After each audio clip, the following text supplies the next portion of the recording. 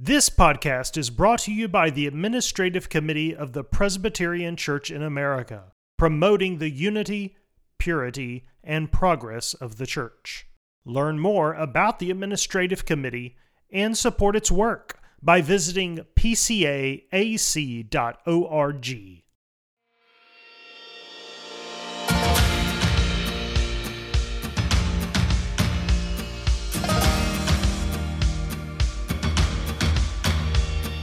Welcome to Gifts and Graces. All Christians have communion in each other's gifts and graces, says the Westminster Confession. So on this podcast, we help you and your church benefit from the gifts and graces of other parts of Christ's body. Each episode, we bring you a seminar, sermon, or discussion from church leaders across the country and around the world, designed to promote the unity, purity, and progress of the church. This is Gifts and Graces.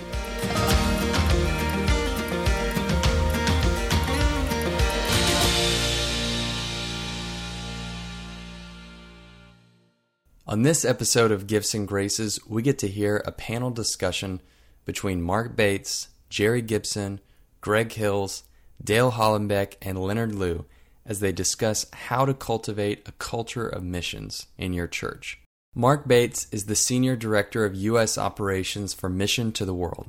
Jerry Gibson is the MTW Western Hub Director. Greg Hills is the Director of MTW's Northeast and Mid-Atlantic Hub. Dale Hollenbeck is Director of the MTW Mid-America Hub. And finally, Leonard Liu is the Director of Mobilization for MTW's Southeast Hub. This episode was originally recorded as a seminar delivered at the 2023 General Assembly. Let's listen as these leaders consider how to cultivate a culture of missions in your church. I'm just going to kick us off a little bit, give you a little bit of sense of who is here and who's talking to you today. We view this seminar as the start of a conversation.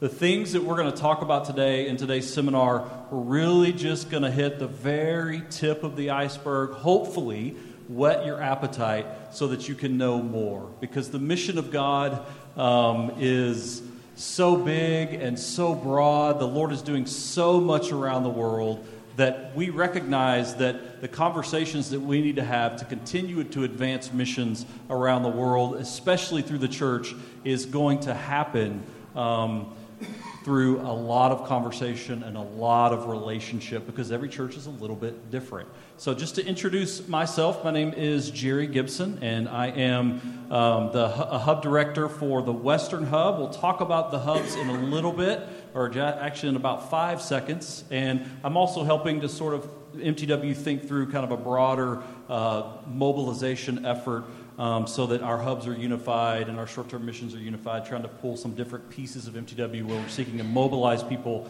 for missions, help us think about how to do that effectively together.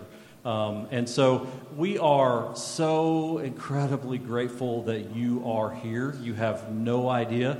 Anytime somebody shows up for a missions seminar, that is amazing. And we know that you are probably very amazing people, and we're just so grateful that you're here. But we do have some information that we want to share. And so to start us off, I just want to talk about hubs. Raise your hand if you have heard somebody in MTW talk about hubs. Raise your hand. Oh, okay, good. All right. We have the majority of the room knows about the hubs. That is exciting. That means that it's working. Essentially what has happened is MTW, under Lloyd Kim's leadership, has developed regional offices, we call them hubs, around the United States. And I want to talk a little bit about, introduce you to the hubs, just in case you aren't connected, and talk a little bit about why hubs, because the brothers that are going to be up here today, who are going to be sharing some insights, are all hub directors, and plus our boss, Mark Bates, is going to come up as well. So why hubs? I want to say it this way. There's a reason that we don't just broadcast the gospel from Memphis, Tennessee to Saudi Arabia. There's a reason we send people to live among the people of the world in order to proclaim the gospel. And the reason why we do that is we look to Jesus and what he did for us in humbling himself and pitching a tent among us. And so we see that model in missions. You do that all around the world, and we wanted to be intentional as an organization to do that within the United States so that we can better serve the local church, because that is a primary reason that MTW exists, is to serve the local church, because God, you are the ones that God has called to accomplish the Great Commission. We're a part of that as MTW, but primarily the Lord has raised you up, established you to accomplish the Great Commission. And so we want to support you in that. And you can't do that if you don't know the people, if you don't know the churches. And so we wanted to be present. That was Lloyd's real vision. And so we've established that. We've had hubs for roughly 7 years, I think, is the total, 6 or 7 years. And I'll say that these are our goals as hubs. This is what we're seeking to accomplish. And this seminar is one little taste of that. We want to see the Lord cultivate a culture of missions in the PCA. We want to help you know, as individual churches, how to cultivate a culture of missions within your church. It's a major heart for us, is to see churches more and more deeply engaged in the mission of God. In order to do that, we want to equip churches. We also, as hubs, are in a very unique position locally to equip new missionaries. So if you know people that are considering a call to missions, contact your hub and let us get engaged with them, because we can locally do a better job being purposeful to engage them, prepare them for missions. We also want to foster prayer for missions. That cannot be underestimated. And specifically, our heart is to mobilize missionaries, because we do still need people from America to serve as cross-cultural workers around the world, because the Lord is at work in incredible ways around the world. And most of the time, it's us just trying to keep up with what he's doing. And so we're praying desperately for laborers for the harvest. So those are the goals for our hubs. And let me just help you meet our friendly little regional hub teams, okay? They're all nice. So first and foremost, just by way of introduction, we have a Northeast and Mid-Atlantic hub. Raise your hand if you're in these states right here. You cover these areas. All right, so Greg is your man. Stand up for us, Greg. All right. Greg is your man, but he's not working alone. He's got volunteers and candidate specialists and other people that serve alongside him to help him do this work in these churches. You can find all this information on our website. Our next hub is our smallest geographically, but in terms of numbers of churches is by far our largest hub. Leonardo, would you stand up for us, brother? Yes, absolutely.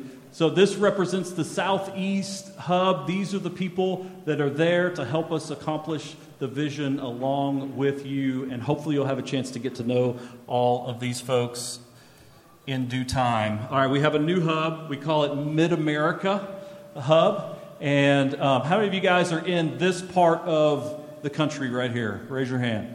Yep, quite a lot. Absolutely.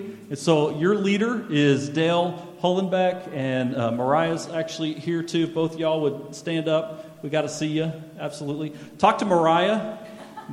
No, I'm just kidding. No, I'm just kidding. If you want it done. Yeah, if you want it done, talk to Mariah. Yep, absolutely.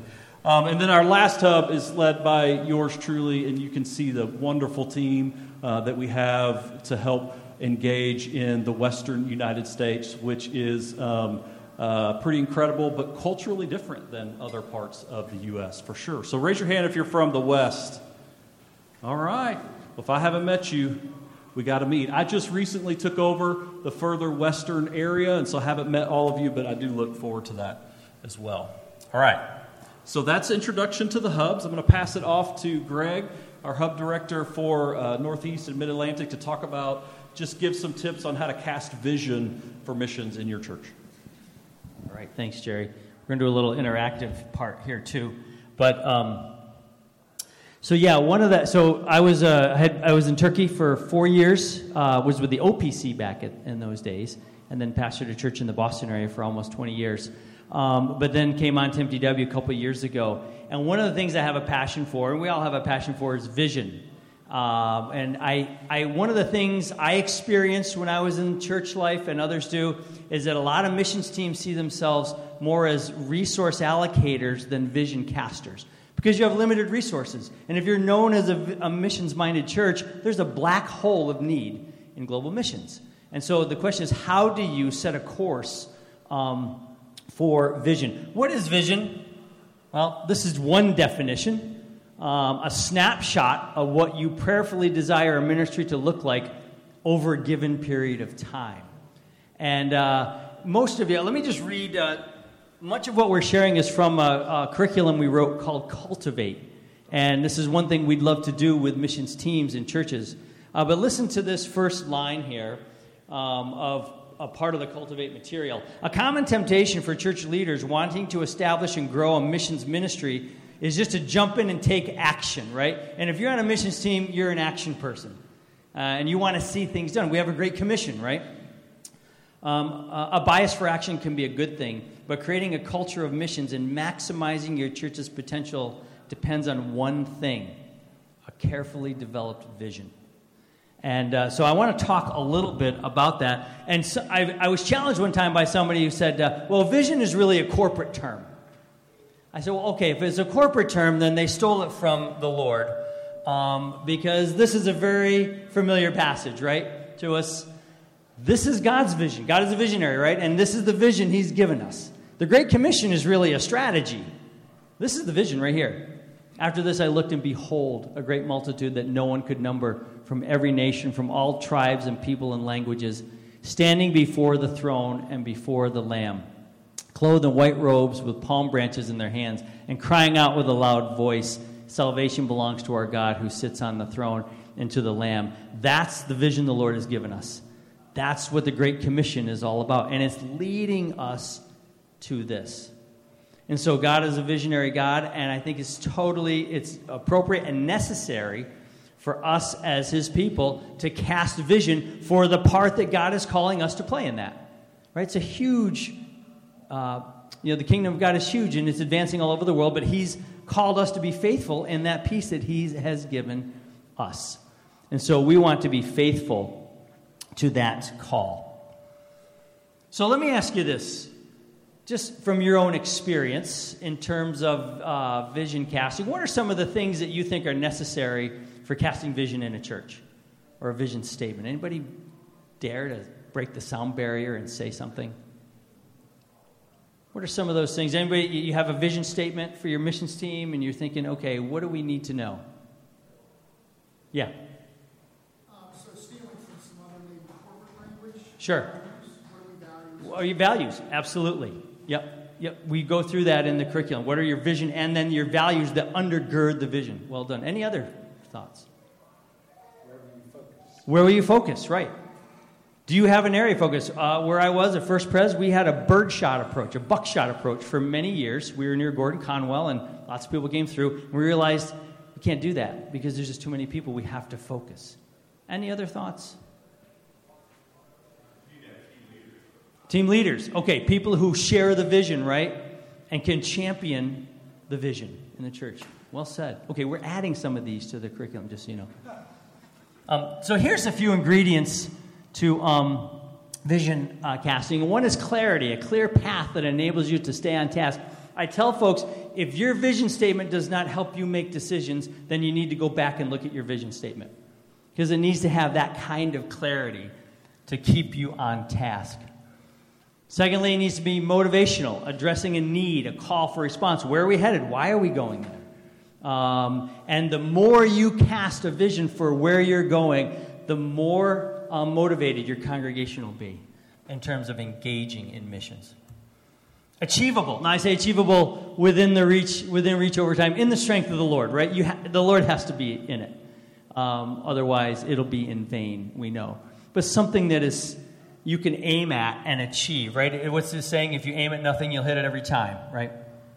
And measurable, has some kind of quantifiable goals. So another minute or two? Okay, so let's just do a couple examples. I'd love to get your feedback. Let's just take one of these. Here's a vision statement from a church. We will glorify God by filling the Great Commission. What are your thoughts on this statement? Not specific enough, yeah?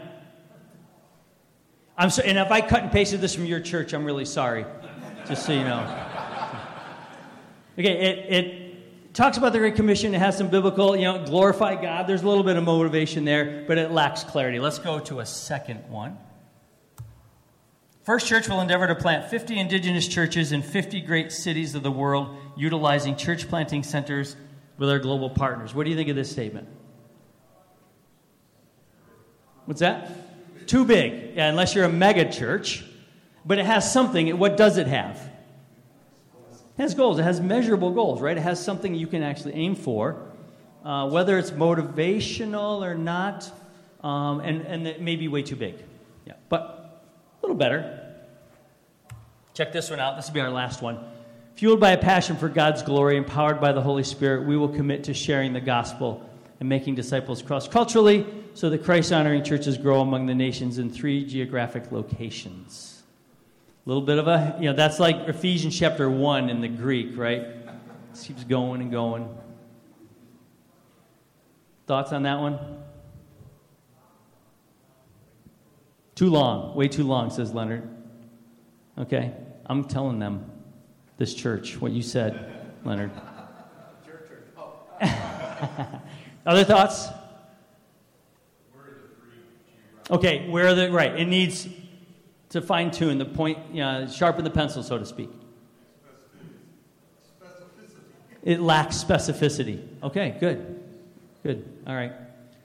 So you see what we're doing here? This is what, when we do Cultivate seminars with churches, this is exactly what we go through. We go a process where, and we recommend, once every 7 or 8 years, go back through, retool, rethink, and, sometimes redirect your missions.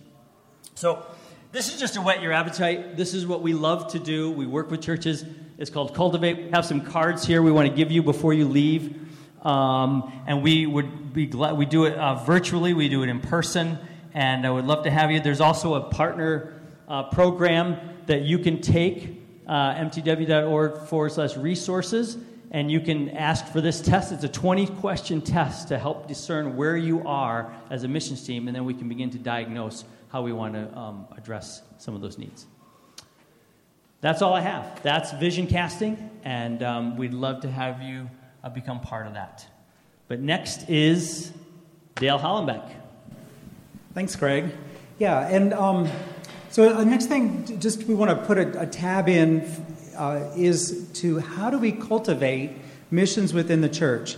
I'm going to take us, make sure I got it. We need a culture of missions within the church. I actually believe that that's the reason why Jesus is holding off from his return, that this is a day of grace.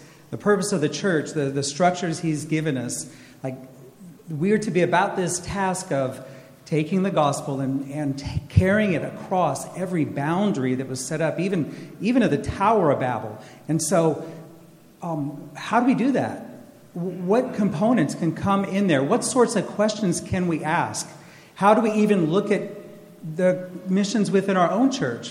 For so often, it seems as though missions is an appendage of the church, almost a slice of the pie.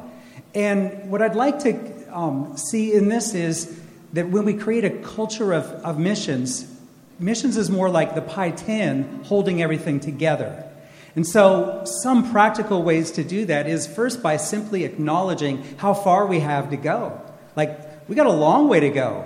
Honestly, I think we should be taking up the full auditorium with this seminar. Barna did a survey of the church in 2018. And in that survey, he asked, have you heard of the Great Commission? Sounds fairly simple. Of the respondents, 51% said no, flat out no. Another 6 said, I'm not sure. 25 said yes, but I don't know exactly what it means. I can't recall. Okay? And then 17 said yes, and it means, they will refer to, say, Matthew 28. So we have a long way to go in evangelical churches. I do suspect that the PCA is a little step beyond these. Our numbers might be different, but still, there's an atmosphere. We have a lot of work to do in front of us in terms of building this culture. Well, how do we do it? I'm going to try to give you a real simple way forward. I'm going to talk about three things: God's Word, God's world, and God's work. Okay, we're going to try to remember. It's not actually exactly boiled down to that in Cultivate seminar, but I'm going to try to make it memorable for this time.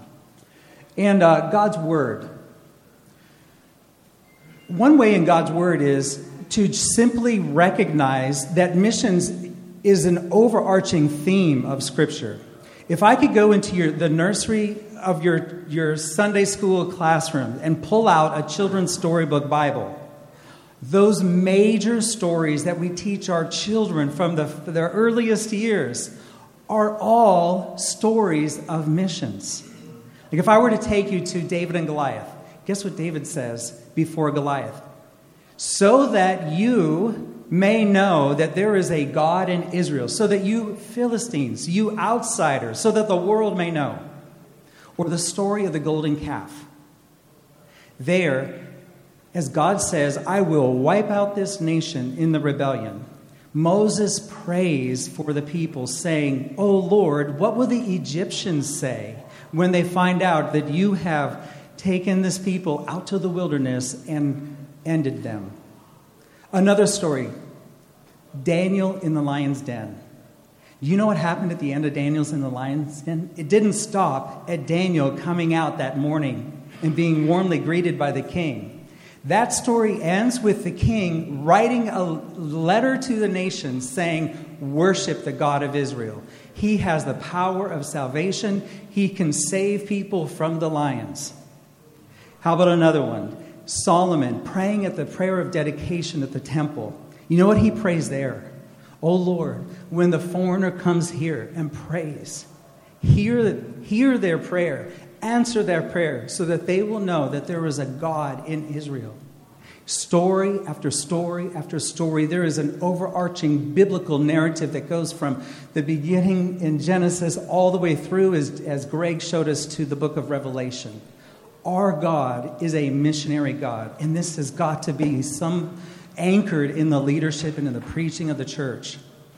But it's not just in our speaking, it's also in our leadership. To be asking questions. This is one worth writing down. If we will reach the last people group, what sort of people do we need to be? How do we disciple our people? If we're going to finish this Great Commission, how can we train? How can we build up? How can we, what skills, what character traits do we need to incorporate in our discipleship ministry to actually be able to finish this? Asking that question, oh my word, it's a game changer because it gives structure to our discipleship. And all of a sudden, when we're intentional about that, we are cultivating a culture of missions within our churches. Here's another simple thing within leadership. This one comes from Frank Barker. It would be as they would meet week after week after week, people would come up with different opportunities for ministry. It could be overwhelming. One of the questions Frank would ask would be, how does this ministry help us reach the world for Christ? Simple question. And yet it's so strategic. When we ask such questions, it transforms our churches to be more and more missions focused. Now, I got a picture of a toaster. Some of you, I think, chuckled when you saw that. What I'm claiming in this is, what I believe the scripture claims, is that missions is actually the purpose of the church. And that's kind of a radical thing. The toaster is there because what's the purpose of a toaster? Anybody courageous enough to ask the gift? Yeah. It's to create good toast. That's right, very simple. Now, I could take that toaster and I could use it as a door prop at the back of the room. Is it fulfilling its purpose? No. Simply that. If missions is the purpose of the church in this age, then this has everything to do with the discipleship ministry, and it structures why we are a people and what we're to be about. And when we're doing the right things, we're also asking the right questions. The second thing I'd like to point out is God's world. Now, in short, we ain't done yet. There are about 7,200 unreached people groups on this planet. And they live largely in a concentrated area, 10 degrees north of the equator and up to 40, going from roughly Japan to Morocco. In that area, there are 3 billion people living in communities where it's 2% or fewer evangelical believers, or even 5% nominal Christians. Okay, there's a huge part of the world that doesn't know Jesus. On top of that, let me put the cherry on that. 25% of the world's population lives among a frontier people group. A frontier people group is a group where there is one believer or fewer per 1,000. Are you catching that statistic? That's incredible. I live in St. Louis. Let me tell you how hard it is to reach out to unreached people groups. We've had the Bosnians in St. Louis for 25 years. We have wonderful churches in St. Louis, godly people, people who want to share the gospel. We have PCA churches. We have Missouri Synod Lutherans. We have evangelical free churches. We have more than one seminary. We have wonderful Baptists. You get the point. Out of 25 years, we've had 60,000 Bosnians in St. Louis, and we have not been able to break the barriers to the Bosnians. 60,000. And I could count for you the number who have gone from a Muslim background to a Bible-believing background on my 10 digits of my fingers. I mean, for crying out loud, we have a lot of work to do. This is hard work to do. That last point segues into this. I want to encourage you to imagine a bridge from your backyard to that last people group. And if we're asking as leaders, how do we become a people where we're able to reach that last people group? Let's use our backyard as a place to start training and mobilizing, looking for cross-cultural opportunities in the backyard. We can explore that later. I'm going to jump to my next point. God's work.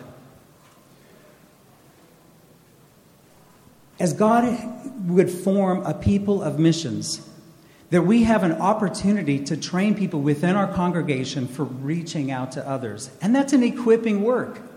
You know, the cool thing about it is that God is giving gifts to people. And so to be able to identify those gifts, relish and appreciate those gifts, and then utilize those gifts, putting people into situations where they can expand the kingdom. Now, it'll be haphazard in some ways. There's growing pains, but isn't that what we're here for? Discipling is for the entire congregation. I used to think that hospitality was one of those runt gifts. You know, if you didn't have one of the good ones, then maybe you could get hospitality.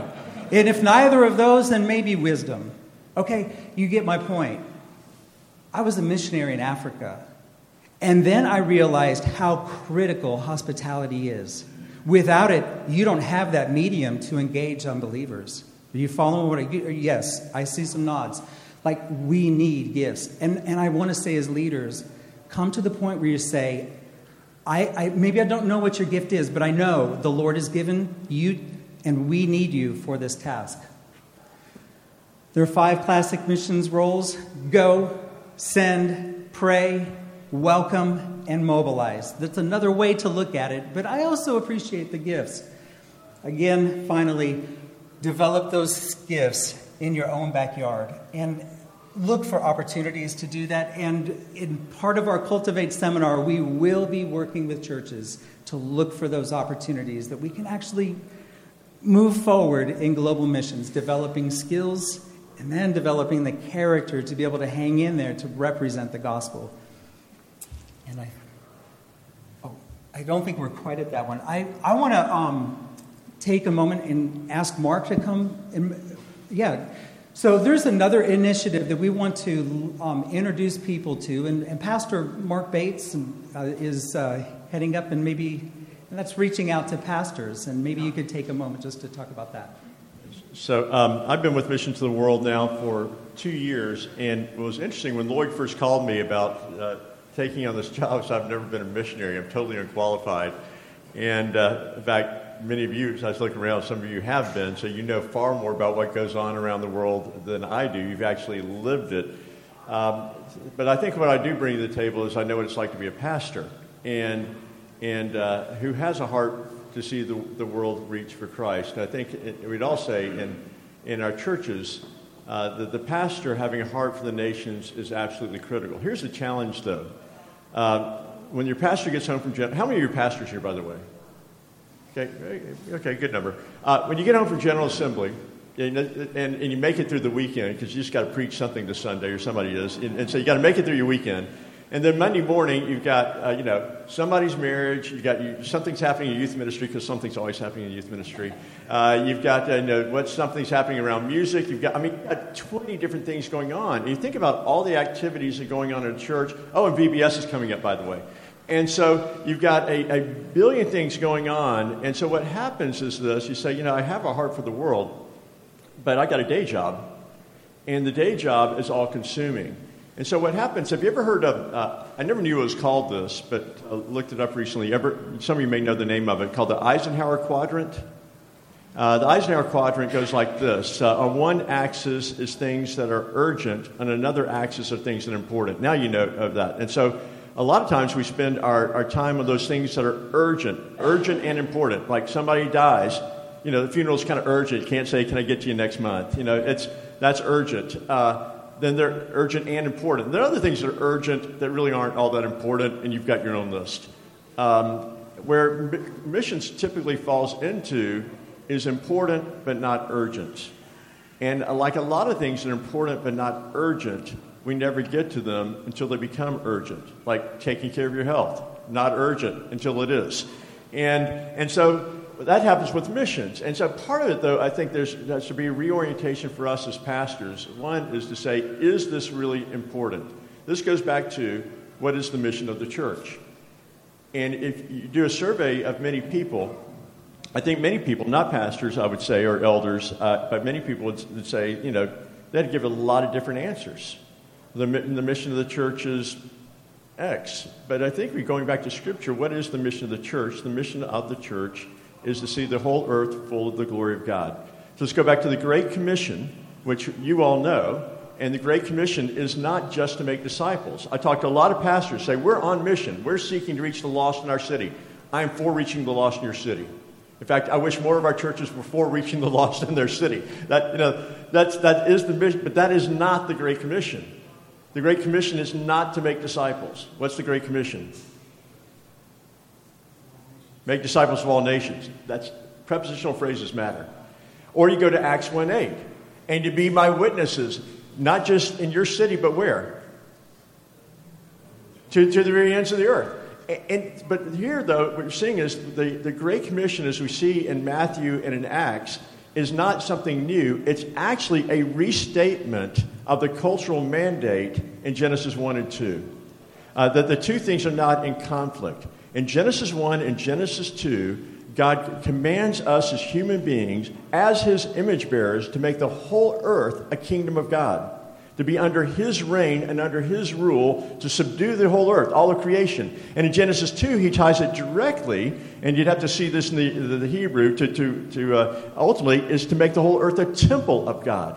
That's the mission of God. The mission of God is to make the whole earth a temple, and then you get to the book of Revelation. What do we have the vision of? Jerusalem comes down, fills the whole earth. The whole earth is a temple of God. There is no temple in the New Jerusalem because the whole earth is a temple, right? And so that's the vision that they're getting to. So then what's the mission? And so then we have to be asking ourselves the Frank Barker question, is this helping us towards that mission? So we're equipping our people, but equipping them for what? So one is, I think the pastors, we need to get a sense of, what is our mission? Our mission is not simply to, make sure everybody's cared for. The analogy I draw to that is live in Colorado Springs, which is a huge military town, huge Army base, Air Force base, Space Force base, lots of bases. And so everybody there is in the military. But you know how many people I've met who actually fight? I mean, I met one Green Beret. I met a few pilots. Nobody fights in Colorado Springs, except, Christians. But that's a different thing. They don't fight. I've met, accountants. I met computer guys. I met doctors. I met a musician. I met an Air Force athlete. And you're thinking, is the mission of the Air Force to do good athletics? No, it's to defend the country. Mission of the Air Force to do good music? No, it's to defend the country. Is the mission of the Air Force to do good accounting? No, it's to defend the country. Is the mission of the Air Force to do good medical care? No, it's to defend the country. But if you're going to defend the country, you better have doctors to take care of those troops, right? And if you're going to defend the country, you better have accountants who are going to take care of the money. And if you're going to defend the country, you need musicians because, I'm not real sure, but you need those. And so you've got to have all these people. Well, in the church, it's the same way. So the question is, though, are all of our ministries actually aiming at the mission? And so the pastor's got to get a grip of that. So for the pastor, what needs to happen? One is, I think, getting that vision. And for pastors, I'd say if you're not a pastor, the thing you ought to be encouraging is for your pastor to go and see. To go and see what's going on, to get a vision for what God is doing around the world. Secondly, when he goes and sees, he doesn't need to go and see by himself. It is best if he goes and sees with another leader in the church. Because as a pastor, you're not going to do much in your church if other leaders don't have the same vision. We're Presbyterian. You're not Pope. So getting that vision. And then as pastors, as you get that vision, talk about it. If the mission of God from Genesis 1 to Revelation at the very end is all about filling the earth to the temple of God, guess what? It shows up in every single book of the Bible. Do a search in your Logos Bible software of the word nations in the book of Psalms alone. It is astounding. And so it needs to show up in preaching, not just at missions conferences. It needs to show up in using sermon illustrations. So for the pastor, it's got to be in there, not just at the missions conference. By the way, how many of your churches do missions conferences? Okay. Here's another question. How many of your churches do missions conferences where a large number of people under 30 attend? A couple. I'm going to put my friend Scott Puckett on the spot here. So Scott is the new missions pastor of Mitchell Road. A beautiful, wonderful PCA church, super committed to missions. Scott goes in to the 20, 30-somethings. Scott's new there, and asks them, what will it take to get you to the missions conference? And their response was, we're not coming. We're not coming. And so the thing is, if you're depending on your missions conference, it's not going to work for your younger generation. They've got to get exposed. They've got to hear about it. They've got to meet people who are engaged in the work. And so one of the things is to be talking about things that work for us over 60, they're not working for the 20 and 30-year-olds. And so we need to recognize that. So for pastors, getting that experience, talking about it, preaching about it. And then the other thing is for the pastor, since he does have 50 things on his plate, the missions committee's job is to again, I think, set the vision, the direction, with the pastor aligned with that, or the pastor helps you do that, but make sure he's aligned. But the pastor, if you're looking for the pastor to be your missions pastor, that's not going to work. In other words, tee him up. Tell him what's going on. For example, he's probably not going to keep up with like Chris, how many missionaries do you support? Do you even know? It's a ridiculous number. You should have fired the previous senior pastor. It's a ridiculous number. I don't know why the previous guy didn't do something about that. And you can't keep up. You can't pray for all those people. But someone can give Chris, like, hey, here's a great story from Larry in London. And so Chris could use that in a sermon. But Chris doesn't have time to go look for the story about Larry in London. Or here's something that's going on with Joel in the Middle East. And so the missions committee can feed him bite-sized pieces, not books. Not everybody, here's the 60 prayer letters we got this month. Bite-sized pieces. And then Chris can incorporate that in his preaching. And so showing up in the preaching, showing up regularly, not just looking for that one-time-a-year event to be the thing. So for pastors, creating that culture means showing that it's in Scripture all the way through, 2, using it in sermon illustrations, and talking about it, and 3, for the missions committee, helping the pastor do that, recognizing he's got other things that he is doing. Not that it's not important, there's just a whole lot of urgent going on. And so the more you can help him with that, the better off he's going to be. But number one, I'd say get your senior pastor and other key leaders to actually see the work somewhere where God is moving. And that is going to make, I think, a really key difference in that. And so if you want to know how to do that, our hub directors would be glad to tell you about how they can get you to see some of the great works that are going on. So that's a brief thing on that. So, Leonard? Yeah, Leonardo's fine. My cousins were all born in Brazil. That's what they call me because we speak Portuguese. So, anyways, we're going to be, it's a little bit of a switch, although this is a continuation, if you will, of cultivating a culture mission in your church, which is partly caring for your missionaries. And of course, not to boast too much about MTW, but as many of you know, I'll do a shout out for our member care department. You know, our member care department does an incredible job of caring for our missionaries. And actually, it goes to the ethos of what I like to call at MTW that we want to care for the souls of our missionaries from the moment they're mobilized all the way to on the field and beyond that. And so we want to also, in partner with you, the sending churches, to help shepherd the hearts of our missionaries, and that includes caring for your missionaries. And I want to. This is a big topic, and I have a QR code at the end so that you can. There's an article that one of our missionaries, former missionaries, wrote about creative ways to care for your missionaries. So you can always get that later, but. I don't want to talk too much about the specifics. I'll give a few things for you. But I just want to talk about one word to help us go through this afternoon, which is really, it's all about relationship, right? This is nothing new. You know this.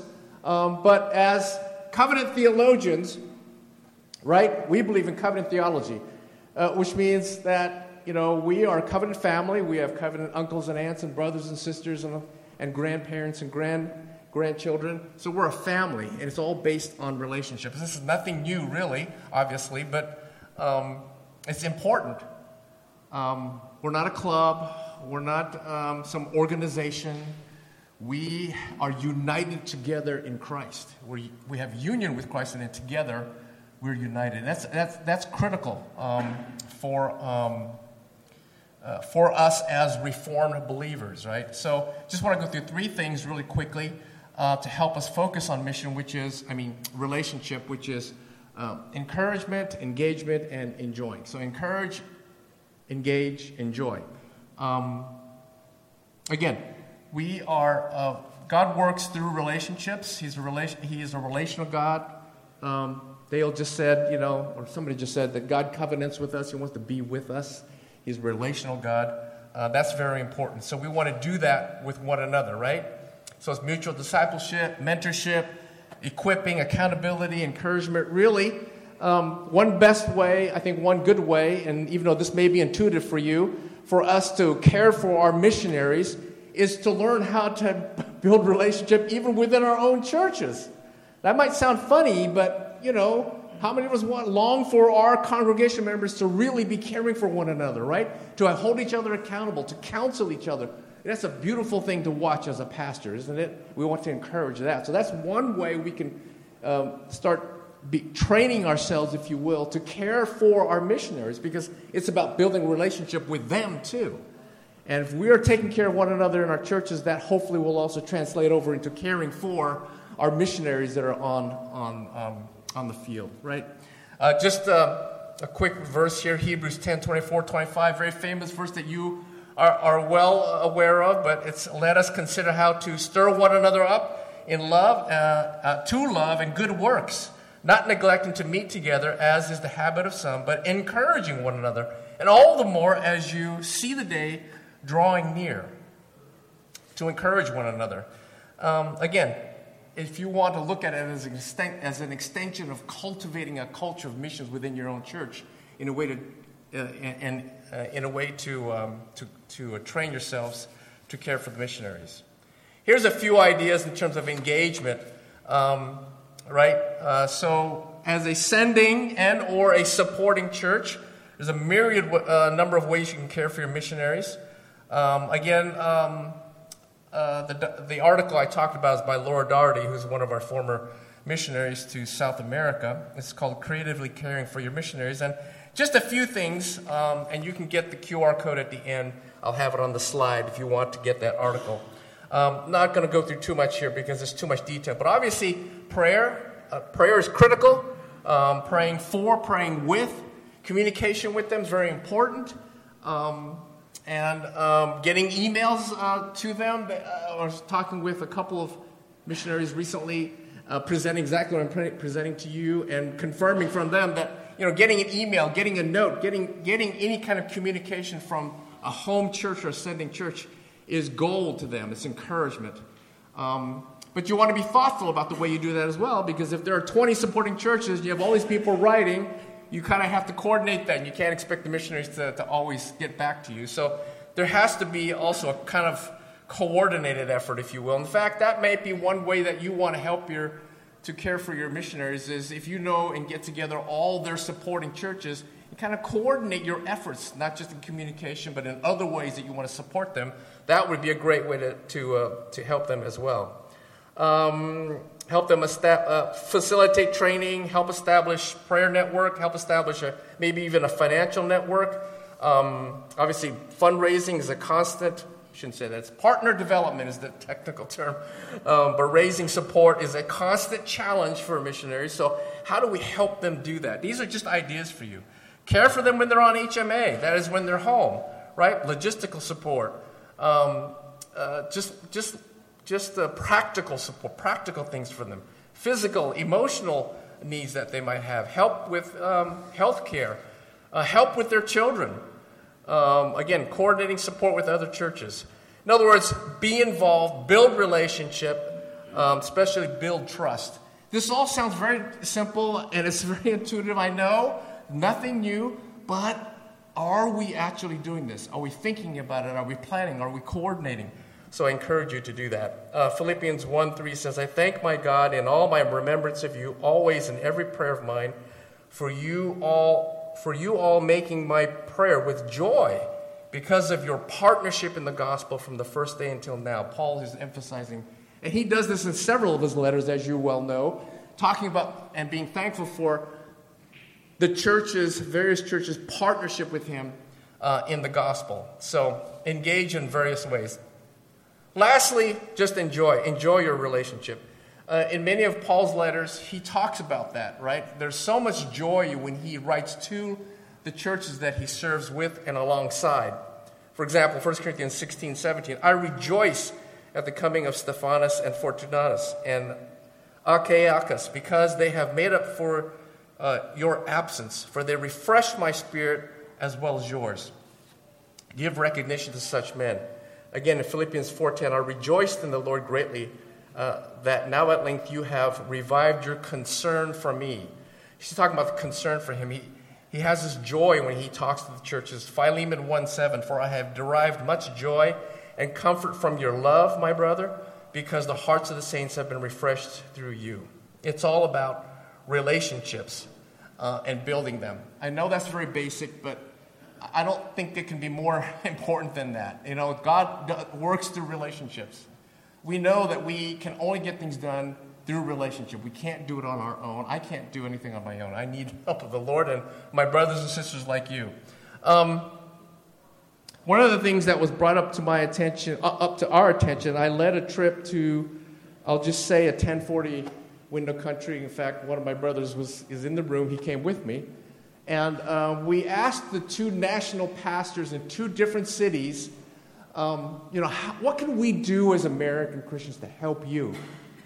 And you know what he said? Actually, you know what they said? Separately, not in coordination or talking with each other at all, they both said, you know what's the most important thing you guys can do is come and be with us and walk alongside us, pray with us, get to know us. In other words, build relationship. That was the most important thing. That's more important than buildings and doing VBS. Those are fine things. Don't stop doing that. But they want to build relationship because that's the way God gets things done. And that sounds so practical. It glorifies God. We encourage one another. We enjoy ministry together. And we also accomplish the things that God has commanded us to do, which is the Great Commission. So, thanks, Leonardo. Thanks, guys. So we just threw a lot at you, and as I said before, this is the start of a conversation. Because so much of the items that we've covered, that we've talked through at this stage, are things that need to be really vetted out in relationship with you, in relationship with your missions committee, in relationship with missions leadership at your church. And so we want to encourage you to let's deepen our relationship. Let's let the hubs and our churches deepen our relationship so we can better know how to serve you. So there's a couple things I want to mention. We were going to have a Q&A, but our time is up, so I'm going to not do a Q&A, but we'll be up here. If you have any questions, we'll be up here. We'll be happy to answer any questions that you have. The first thing that I want to mention is this card right here. We want to pass these out. If you have anyone in your church that is considering missions, even just 1%. They don't have to be convinced, because we love to talk to people that aren't convinced. I love to tell people, okay, talking to me doesn't mean you're going to become a missionary. It's okay. We can talk. All right, so if they're just 1% interested or they have the gifts, let us know who they are so we can help you walk them through their sense of calling. And so this card is something we would love to know people that are interested in missions in your church and follow up on them. The second thing is we want to make sure everybody gets this in their hands. This is our Cultivate flyer. This is really the next step in the conversation. So you heard a lot of information. What do you do with it? The next thing you do after this seminar is you get one of these, you click the QR code, and you contact us so that we can continue the conversation talking about Cultivate. Trying to make it super easy, next steps. I would encourage you guys to think about Cultivate, because we would love to see 30%, 50% of PCA churches participate in Cultivate, because we think that is a key thing for helping all of us be faithful to the Great Commission. The last thing I'll mention as far as the next step, for you leaders, pastors, anyone really, we are regularly leading vision trips, as Mark says. I'm leading one to East Africa in October. Greg is leading one to Nicaragua in September. Where are you leading team? Japan? What month? October. I'm also leading one to Southeast Asia in January. So we're going all over the world to help you and expose members of your church to what God is doing and to build relationships with our fields. And we want you to come with us. We would love for you to taste and see what the Lord is doing. So those are the next steps, I think. Let's definitely talk about Cultivate. We'd love to see your church engage in that so we can really begin to work through how to do some of these things at your church level.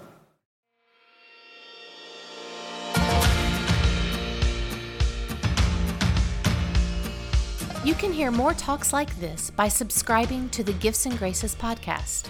You can also hear more content like this by attending a seminar at General Assembly.